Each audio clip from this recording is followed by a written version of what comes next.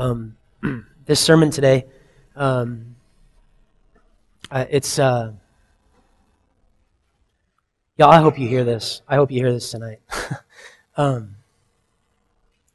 been weeping all day, hoping that you hear this. I have no idea if what I'm going to say is profound in rhetoric or the way that I communicate it, but the reality of it is perhaps the most profound thing that we can know, and I hope that you hear it well. This semester, we're talking about the kingdom of God, and we're trying to consider what it looks like. I mean, we've been commanded to pray, God, your kingdom come. We want to know, what is this kingdom? And Jesus says, repent, for the kingdom of heaven is near. Well, what is this thing that is so close to us that we could actually turn and repent and have something that is better than what we have now, or where we've been, or where we were going? We want to explore what this kingdom is, that God is calling us to ask to come into our lives, to break right into our reality this very moment. What is it?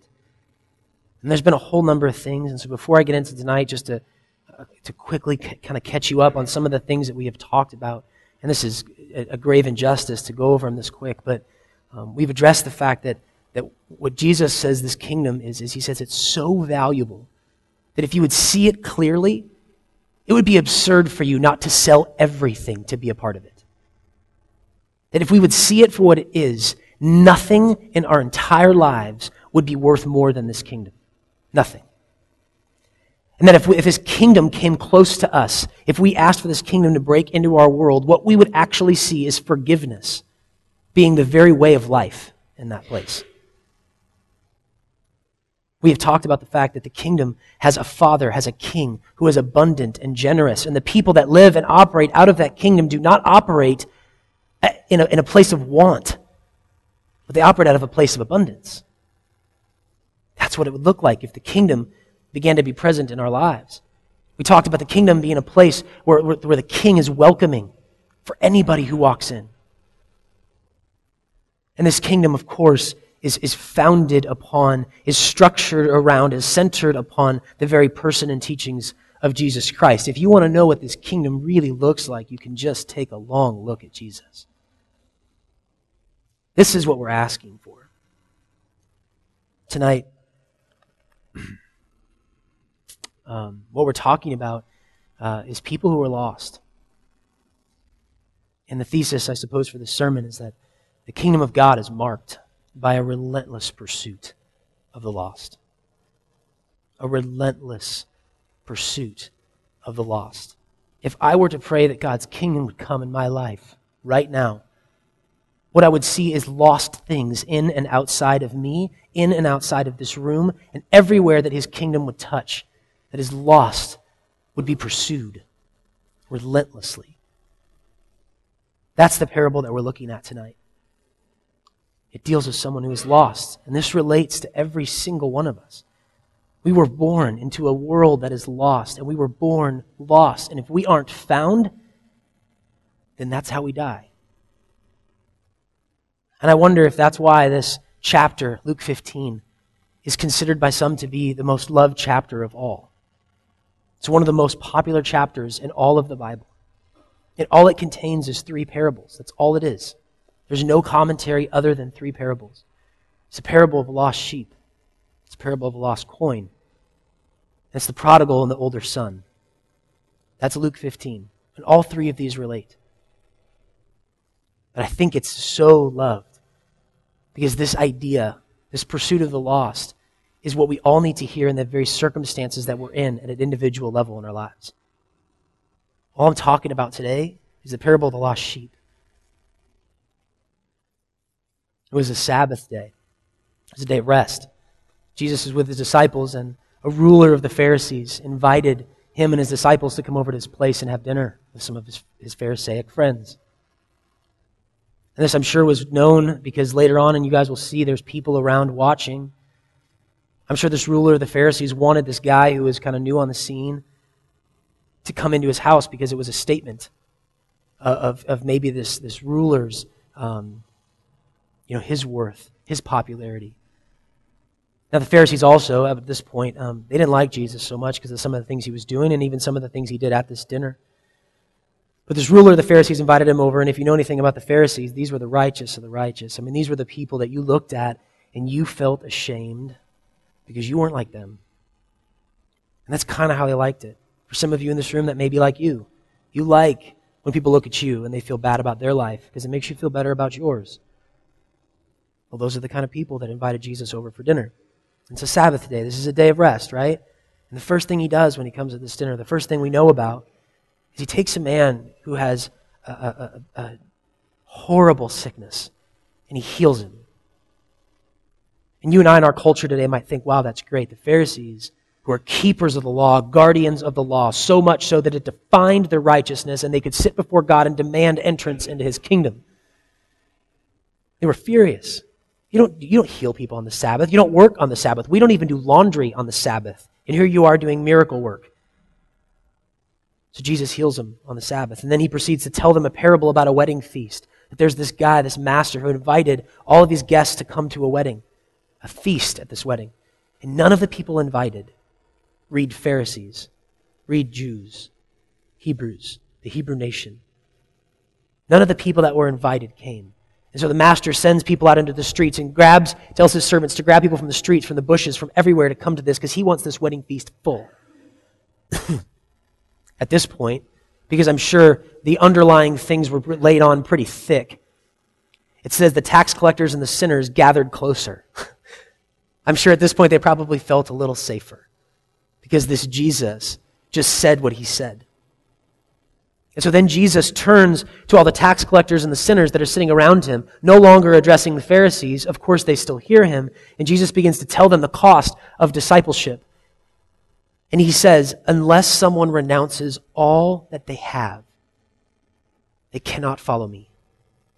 Heavy, heavy statement.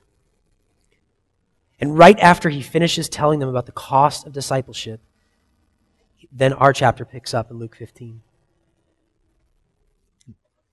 If you want to put that up, that'd be great.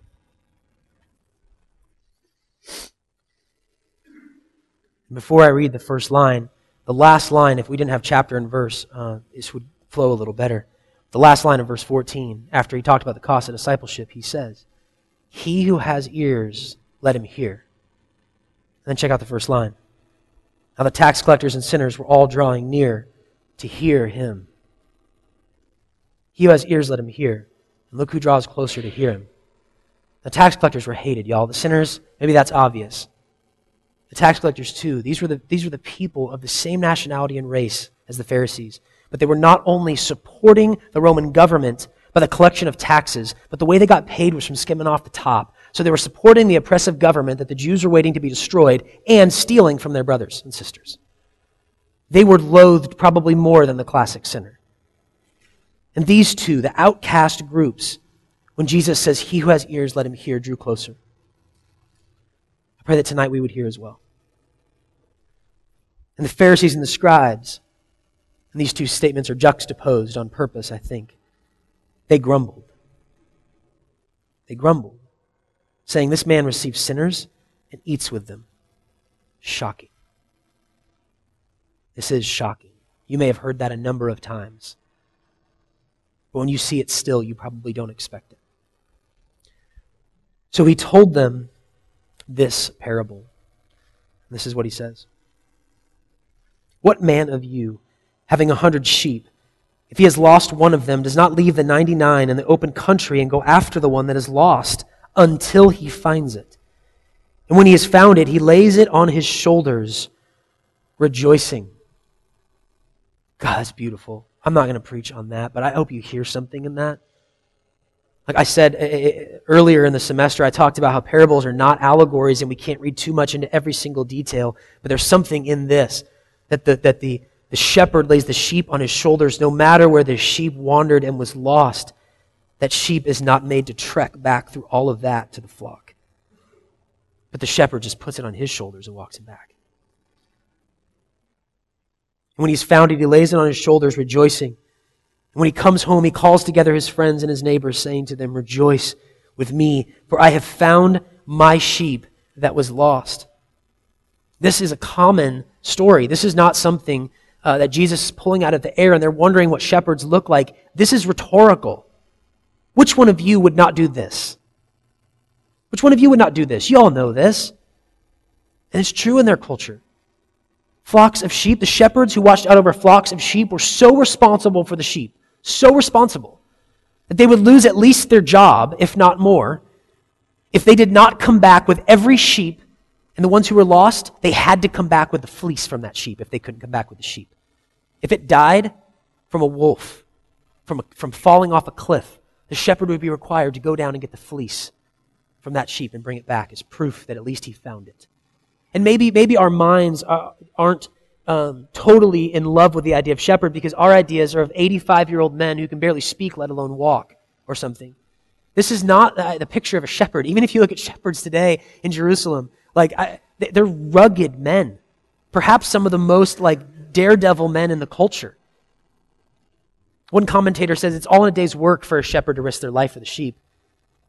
These guys faced crappy weather, were outside all day, protected them on plateaus with cliffs and deserts, rocks everywhere, sparse eating, thick clouds and mist and just horrible weather, wolves and hyenas. And somehow I've just got to protect these sheep. And every single sheep I am held accountable for. And if the sheep dies, I have to go get the fleece. So no matter whatever that sheep does, I got to go find it. It was not uncommon, I guess, for 2 or 3 shepherds to be over a flock. And when they would come near the village and bring the sheep into the village, for there to be one less shepherd than normal, and for people to ask why. And the other shepherds would say, well, he's out finding the sheep that was lost. And he won't come back until he's found it. If he doesn't come back, he never found it. But he will come back whenever he finds it, and that's when he's going to come back. This is a common idea, and the Pharisees would have known this. This is all rhetorical. This is exactly what happens. 99 sheep, one gets lost. Let's go find, these sheep are safe. Let's go find the one that's lost until we find it, bring it back, and there is going to be much rejoicing. You know this, Pharisees. And now verse 7, and the parable ends.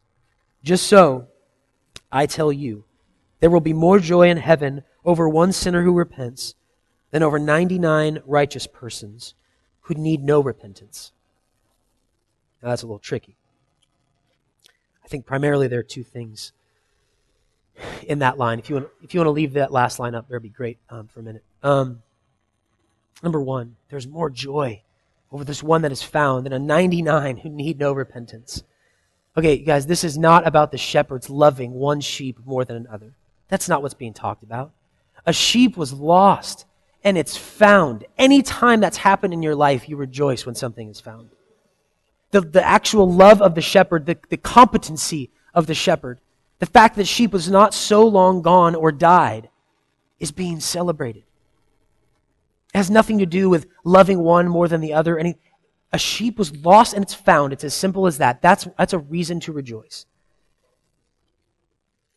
And we ought to be excited about it when it comes to God in this metaphor, because it demonstrates the power of God and His ability to actually reconcile and redeem. And we'll come back to that. Another thing that's happening, and I think this is more of what it's actually getting at, is this is very rhetorical. 99 people who need no repentance, it's written a couple of times in the pages of Scripture, and it's implied all over the place by our very actions, and it's continued to be testified today by our very lives. No one is righteous, not one.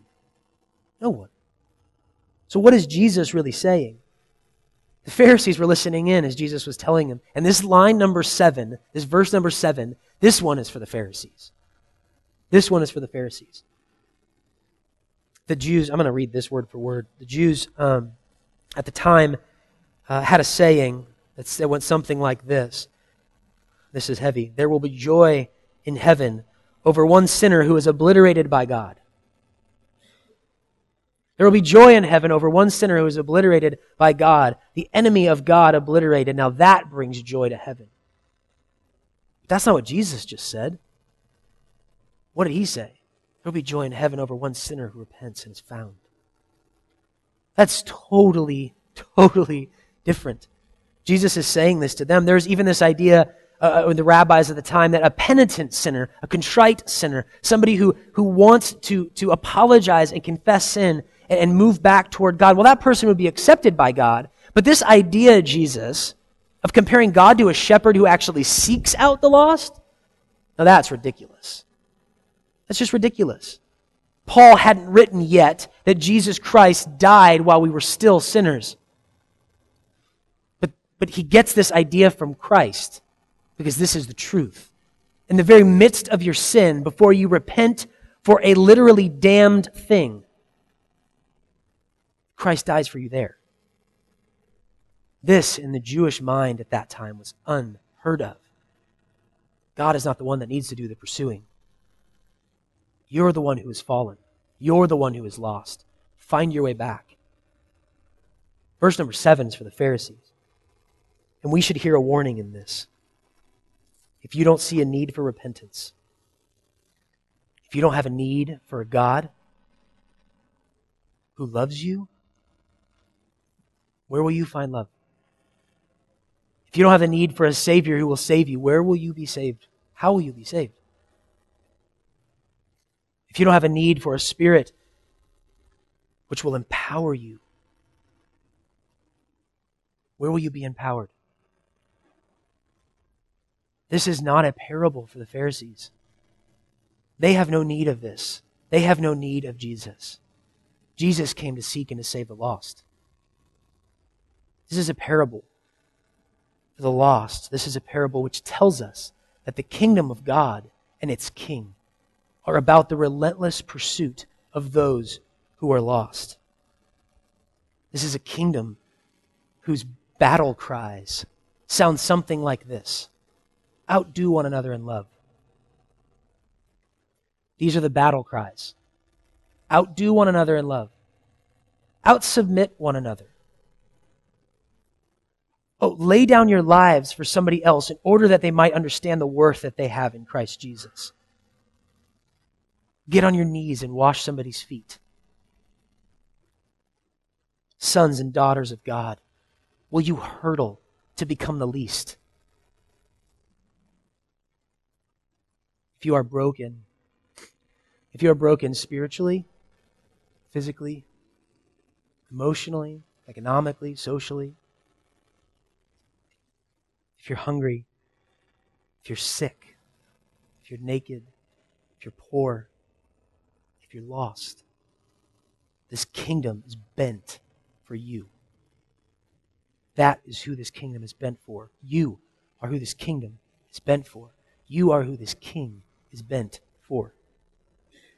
They are in relentless pursuit of you. The creator of heaven and earth, the very one who knit you together and knows every fiber of your mind and of your being. He is before you right now, knocking, pleading, praying. He would have you. He would find you. This kingdom is marked by the relentless pursuit of the lost. If you have been found, you may have noticed something strange happens, though. Something you probably didn't expect. Those of you who have been found and who remain in the flock, you who were once lost. Because all of us are in one category or another. Lost, or we were once lost. You who were once lost, you may have noticed something happening in your life that you didn't expect. This whisper of God never leaving you alone. It sounds a little different now. When you were lost, it made some sense. Maybe. You heard God beckoning and calling and it made sense. But now why? Why does He still not leave you alone? Over here where the flock is secure, you notice that rest and peace look a little different than you might have expected. You expected contentment at being found. You expected peace at being found. You expected maybe stillness at being found. And it's not that these things don't happen. It's not that there isn't a contentment in the midst of all circumstances that isn't there. It is. It can be. That there can be peace in the midst of trial, for sure. That there's an abundance of stillness that is always available to us. This kind of rest in the midst of everything. But one of the things that's crazy is you might have noticed that after you have been found, there's actually more work not less. That it sometimes seems harder, not easier. Now, of course, the work is different. It's not a work that is geared toward getting worth. It's a work that flows out of having an abundance of it. It's a work that is shared, that the labor is actually shared. The burden of it is held up by the very God who made you.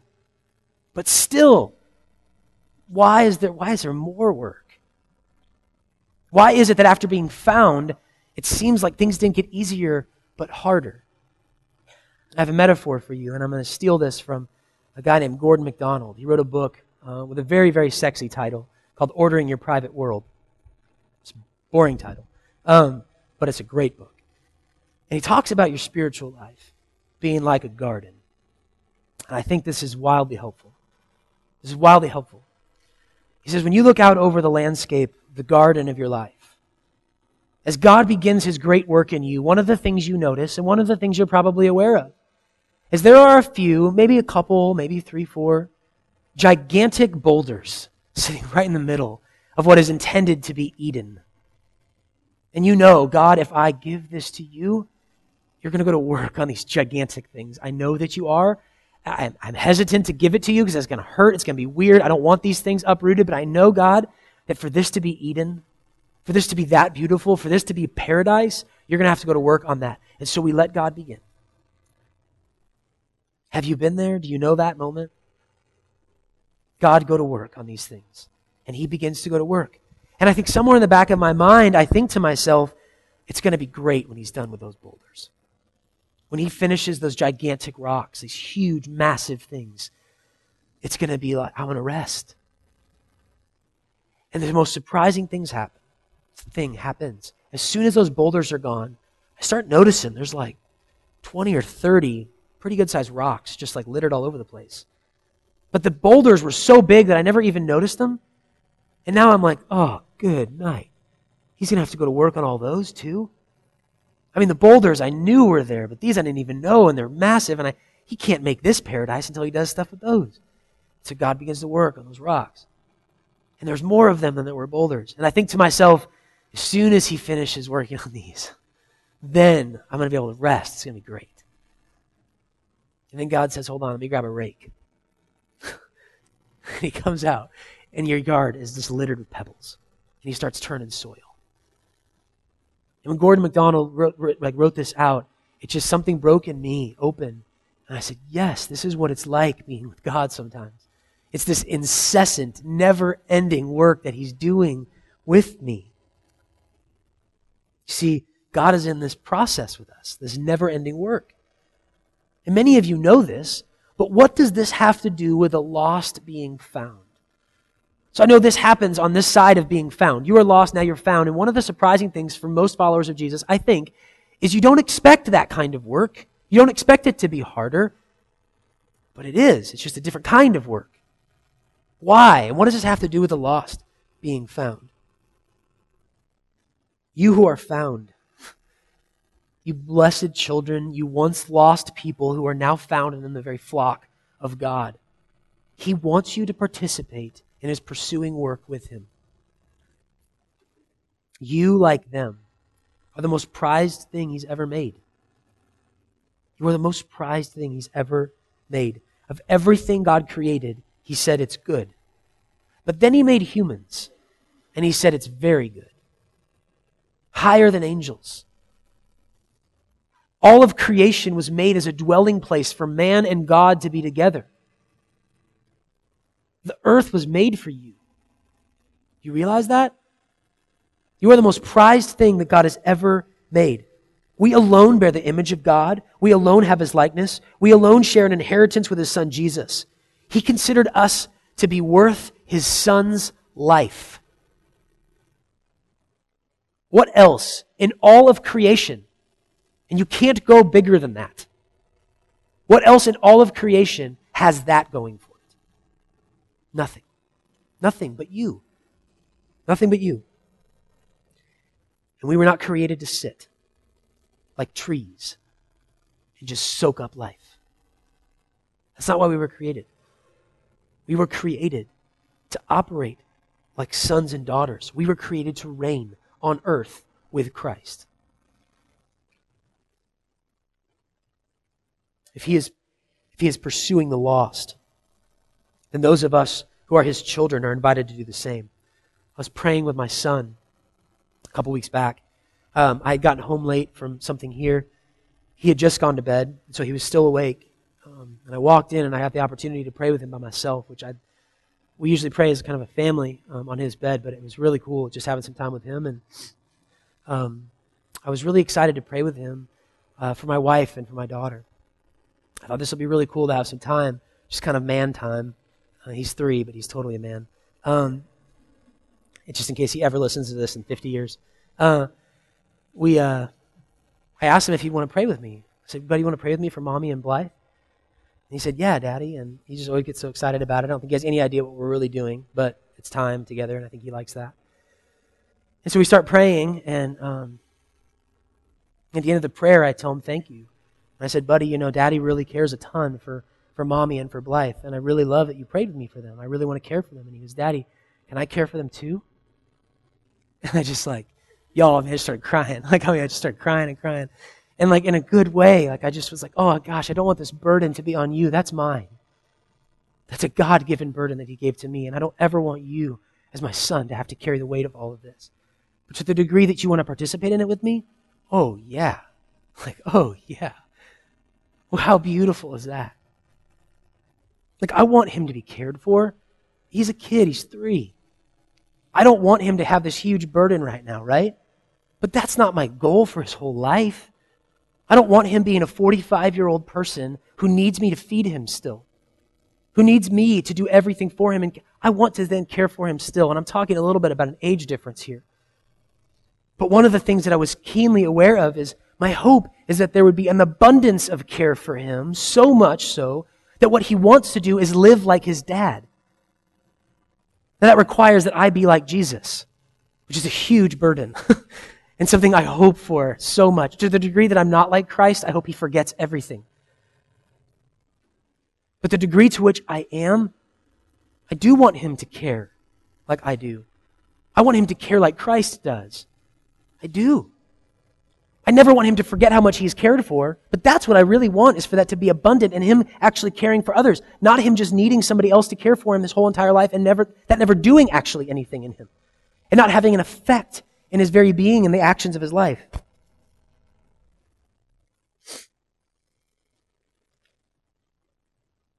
And even before he tries to care, right now as a 3-year-old, I'm sitting there looking at him and I go, God, if he is to be the man that you want him to be, there's work that needs to be done. He's already a sinner. It shows up all over the place. But I'm not just talking about negative work, even just positive things. He just needs to grow. He needs to learn how to care. He needs to grow in this sort of thing. And in the very same way, this is why I think all of the eternal work that's done in the garden of our lives is so intimately related to the pursuit of the lost. That when you are found, I know it seems kind of crazy that God would go to work in you like crazy. And you might say to yourself, God, can't you leave me alone sometimes? I don't know if you've ever said that. I say that a lot. But there's something that I've missed in that. Because God doesn't want to leave me alone. He wants me to participate in what he's doing in the world. We are becoming like him, fishers of men, Jesus says. We're being redeemed and trained to be about the work of the King. And if there's work to be done in you, in order that you might be more like Christ, you can count on God going about that work in you. And so, no matter what your relationship with Jesus, the kingdom work on either side, lost or found, is bent toward the lost. If you are lost, the King is pursuing you. If you are found, the King would have you help him pursue the lost. For some of you, this is really hard. This is really frustrating. Because you remember when you were lost? You remember when you were broken? You remember when you were young? And maybe you remember being found and how amazing that is. How amazing it is when somebody finds you. The joy that happens, the attention, the excitement, the party, the fattened calf getting killed for supper. Or vegetarian style, whatever that is. You just realize that for vegetarians, that probably sounds disgusting. It sounds delicious for me. But you might remember that. And some of you, I think, because you remember that, you remember that center of attention, you remember the kingdom being bent toward you in that moment, that you might long for maybe a more tragic story in your life. Wish I had a tragic story. Maybe you wish for a miracle, some kind of experience that kind of breaks you in some way, that makes you unique and special and seem a little lost so that people might focus on you. It might feel like the kingdom of God might be bent toward you. Some moment that tips the scales toward you. Some of you want to be lost again in order that you're found. So bad that some of you hurt yourself. You've believed a lie if you think this way. Satan has convinced you of a terrible lie. That God somehow loves the lost more than the found. That He doesn't love you if you are found. That you are only loved in that place. God forbid that, like, my son would grow up and want to be lost in order that he might know how much I love him. That my son someday would want to hurt himself, run away, just to see if his dad actually loves him. Would I pursue him? Yeah. I'd turn the whole world toward finding him if I could. But what I want for him is to know how much he's loved without ever doing that. I don't want him to be in a place where he just needs to be found, because how lonely is that place? How broken is that place? How much does it suck wanting to know if it will ever even happen? I will find him. I don't want him to have to go through that. My hope is that he always knows my love. Jesus says, it's greater to give than to receive in His Word. It's greater to give than to receive. Do you realize what God is offering you? Do you realize what God is offering you? You would hurt yourself in order to be loved. But what God is offering is that you would be so loved that you would be a part of healing others. Think about that. God would have you be more than a conqueror in Christ, and sometimes you want to stand before Him and tell Him that you're a slave. Do you realize what you're being offered? Friends, some of us have settled for poor, shallow, I would say lost definition of salvation. And I think this too is something Christ wants to save. And He wants to rescue, and He wants to redeem. He has more to offer than a rescued slave. He has more to offer than a found sheep. He would take sheep and He would make them lions. He would set you about on this earth to love, to subdue the earth, to be a part of making beauty happen here as sons and daughters of the very God Most High. These are not just found sheep. Our identity is not just in once lost, now found. It's in becoming sons and daughters of the great King. For now, while there is a single person lost on this planet, He would have you, like Jesus and in Jesus, be about seeking and saving them. That's what He would have you do if you are found. What is it that you are trying to do now that you're found? This is what He would have you do. And if you were created for such great things, I will contend that you will lack joy until you participate in that. And if you want to know why joy is missing from your life sometimes, it's probably because you're trying to be somebody that you're not, and it's so much less than what God is offering you. So much less. And I know that there are some of you in this room You want nothing more than to be found. You know you're lost. You've pled with God. You've hoped. You don't believe that you're so righteous that you don't need help. You're holding your breath for the help you need. I know that that exists in this room. And I hate that you feel that way when I'm sitting up here telling you about a God who will pursue you. I hate that you feel lost. And all you want is to be found. And I believe that there will come a time, because I know God, there will come a time and it will seem, after the fact, looking back on it, it will seem like the fullness of time. It will seem like the perfect time. It will seem like the most anointed time, and the stars were aligned, and of course, God would find me in that moment. I know that will come. But for some of you, it hasn't yet. And you want that so bad. And I'm sorry. Because those of us who follow Jesus, we should be relentless about finding you. Because this is God's plan. He wants to do this work through His church. And God, forgive us if we do not take up such an awesome calling to go about finding you. Will you pray with me, please?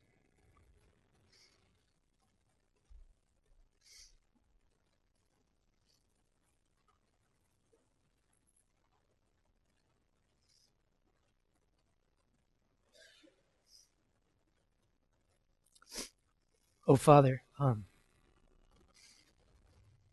I know that there are people in this room they've wandered so far, they don't know how to get back, and they want to be found. God, I pray that you would find them quick, and that you would carry them on your shoulders. And God, to the degree that you find it beautiful, and that you would have us, those of us who are in your Son Jesus, I ask that you would call us to participate in this, and that you would allow us to help, and that you would allow us to walk in the way that you have made us to be. God, forgive us for settling for something less.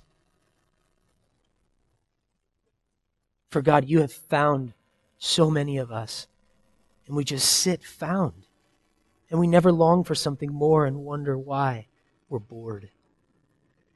And we wonder why, God, that you have nothing more to offer us, but you do.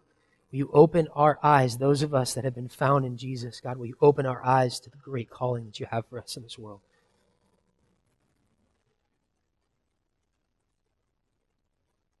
God, both inside of our lives as you pursue the lost things in us and work on them, and outside of us as you pursue the lost around us, will you cause us to be grateful that we have such a king, and that you are bringing such a kingdom so close, that the weak, the poor, the young, the children, the meek, the mild, the sinners and the tax collectors, that these are the ones in whom you display your greatness. God, please find us. In Jesus' name I pray. Amen.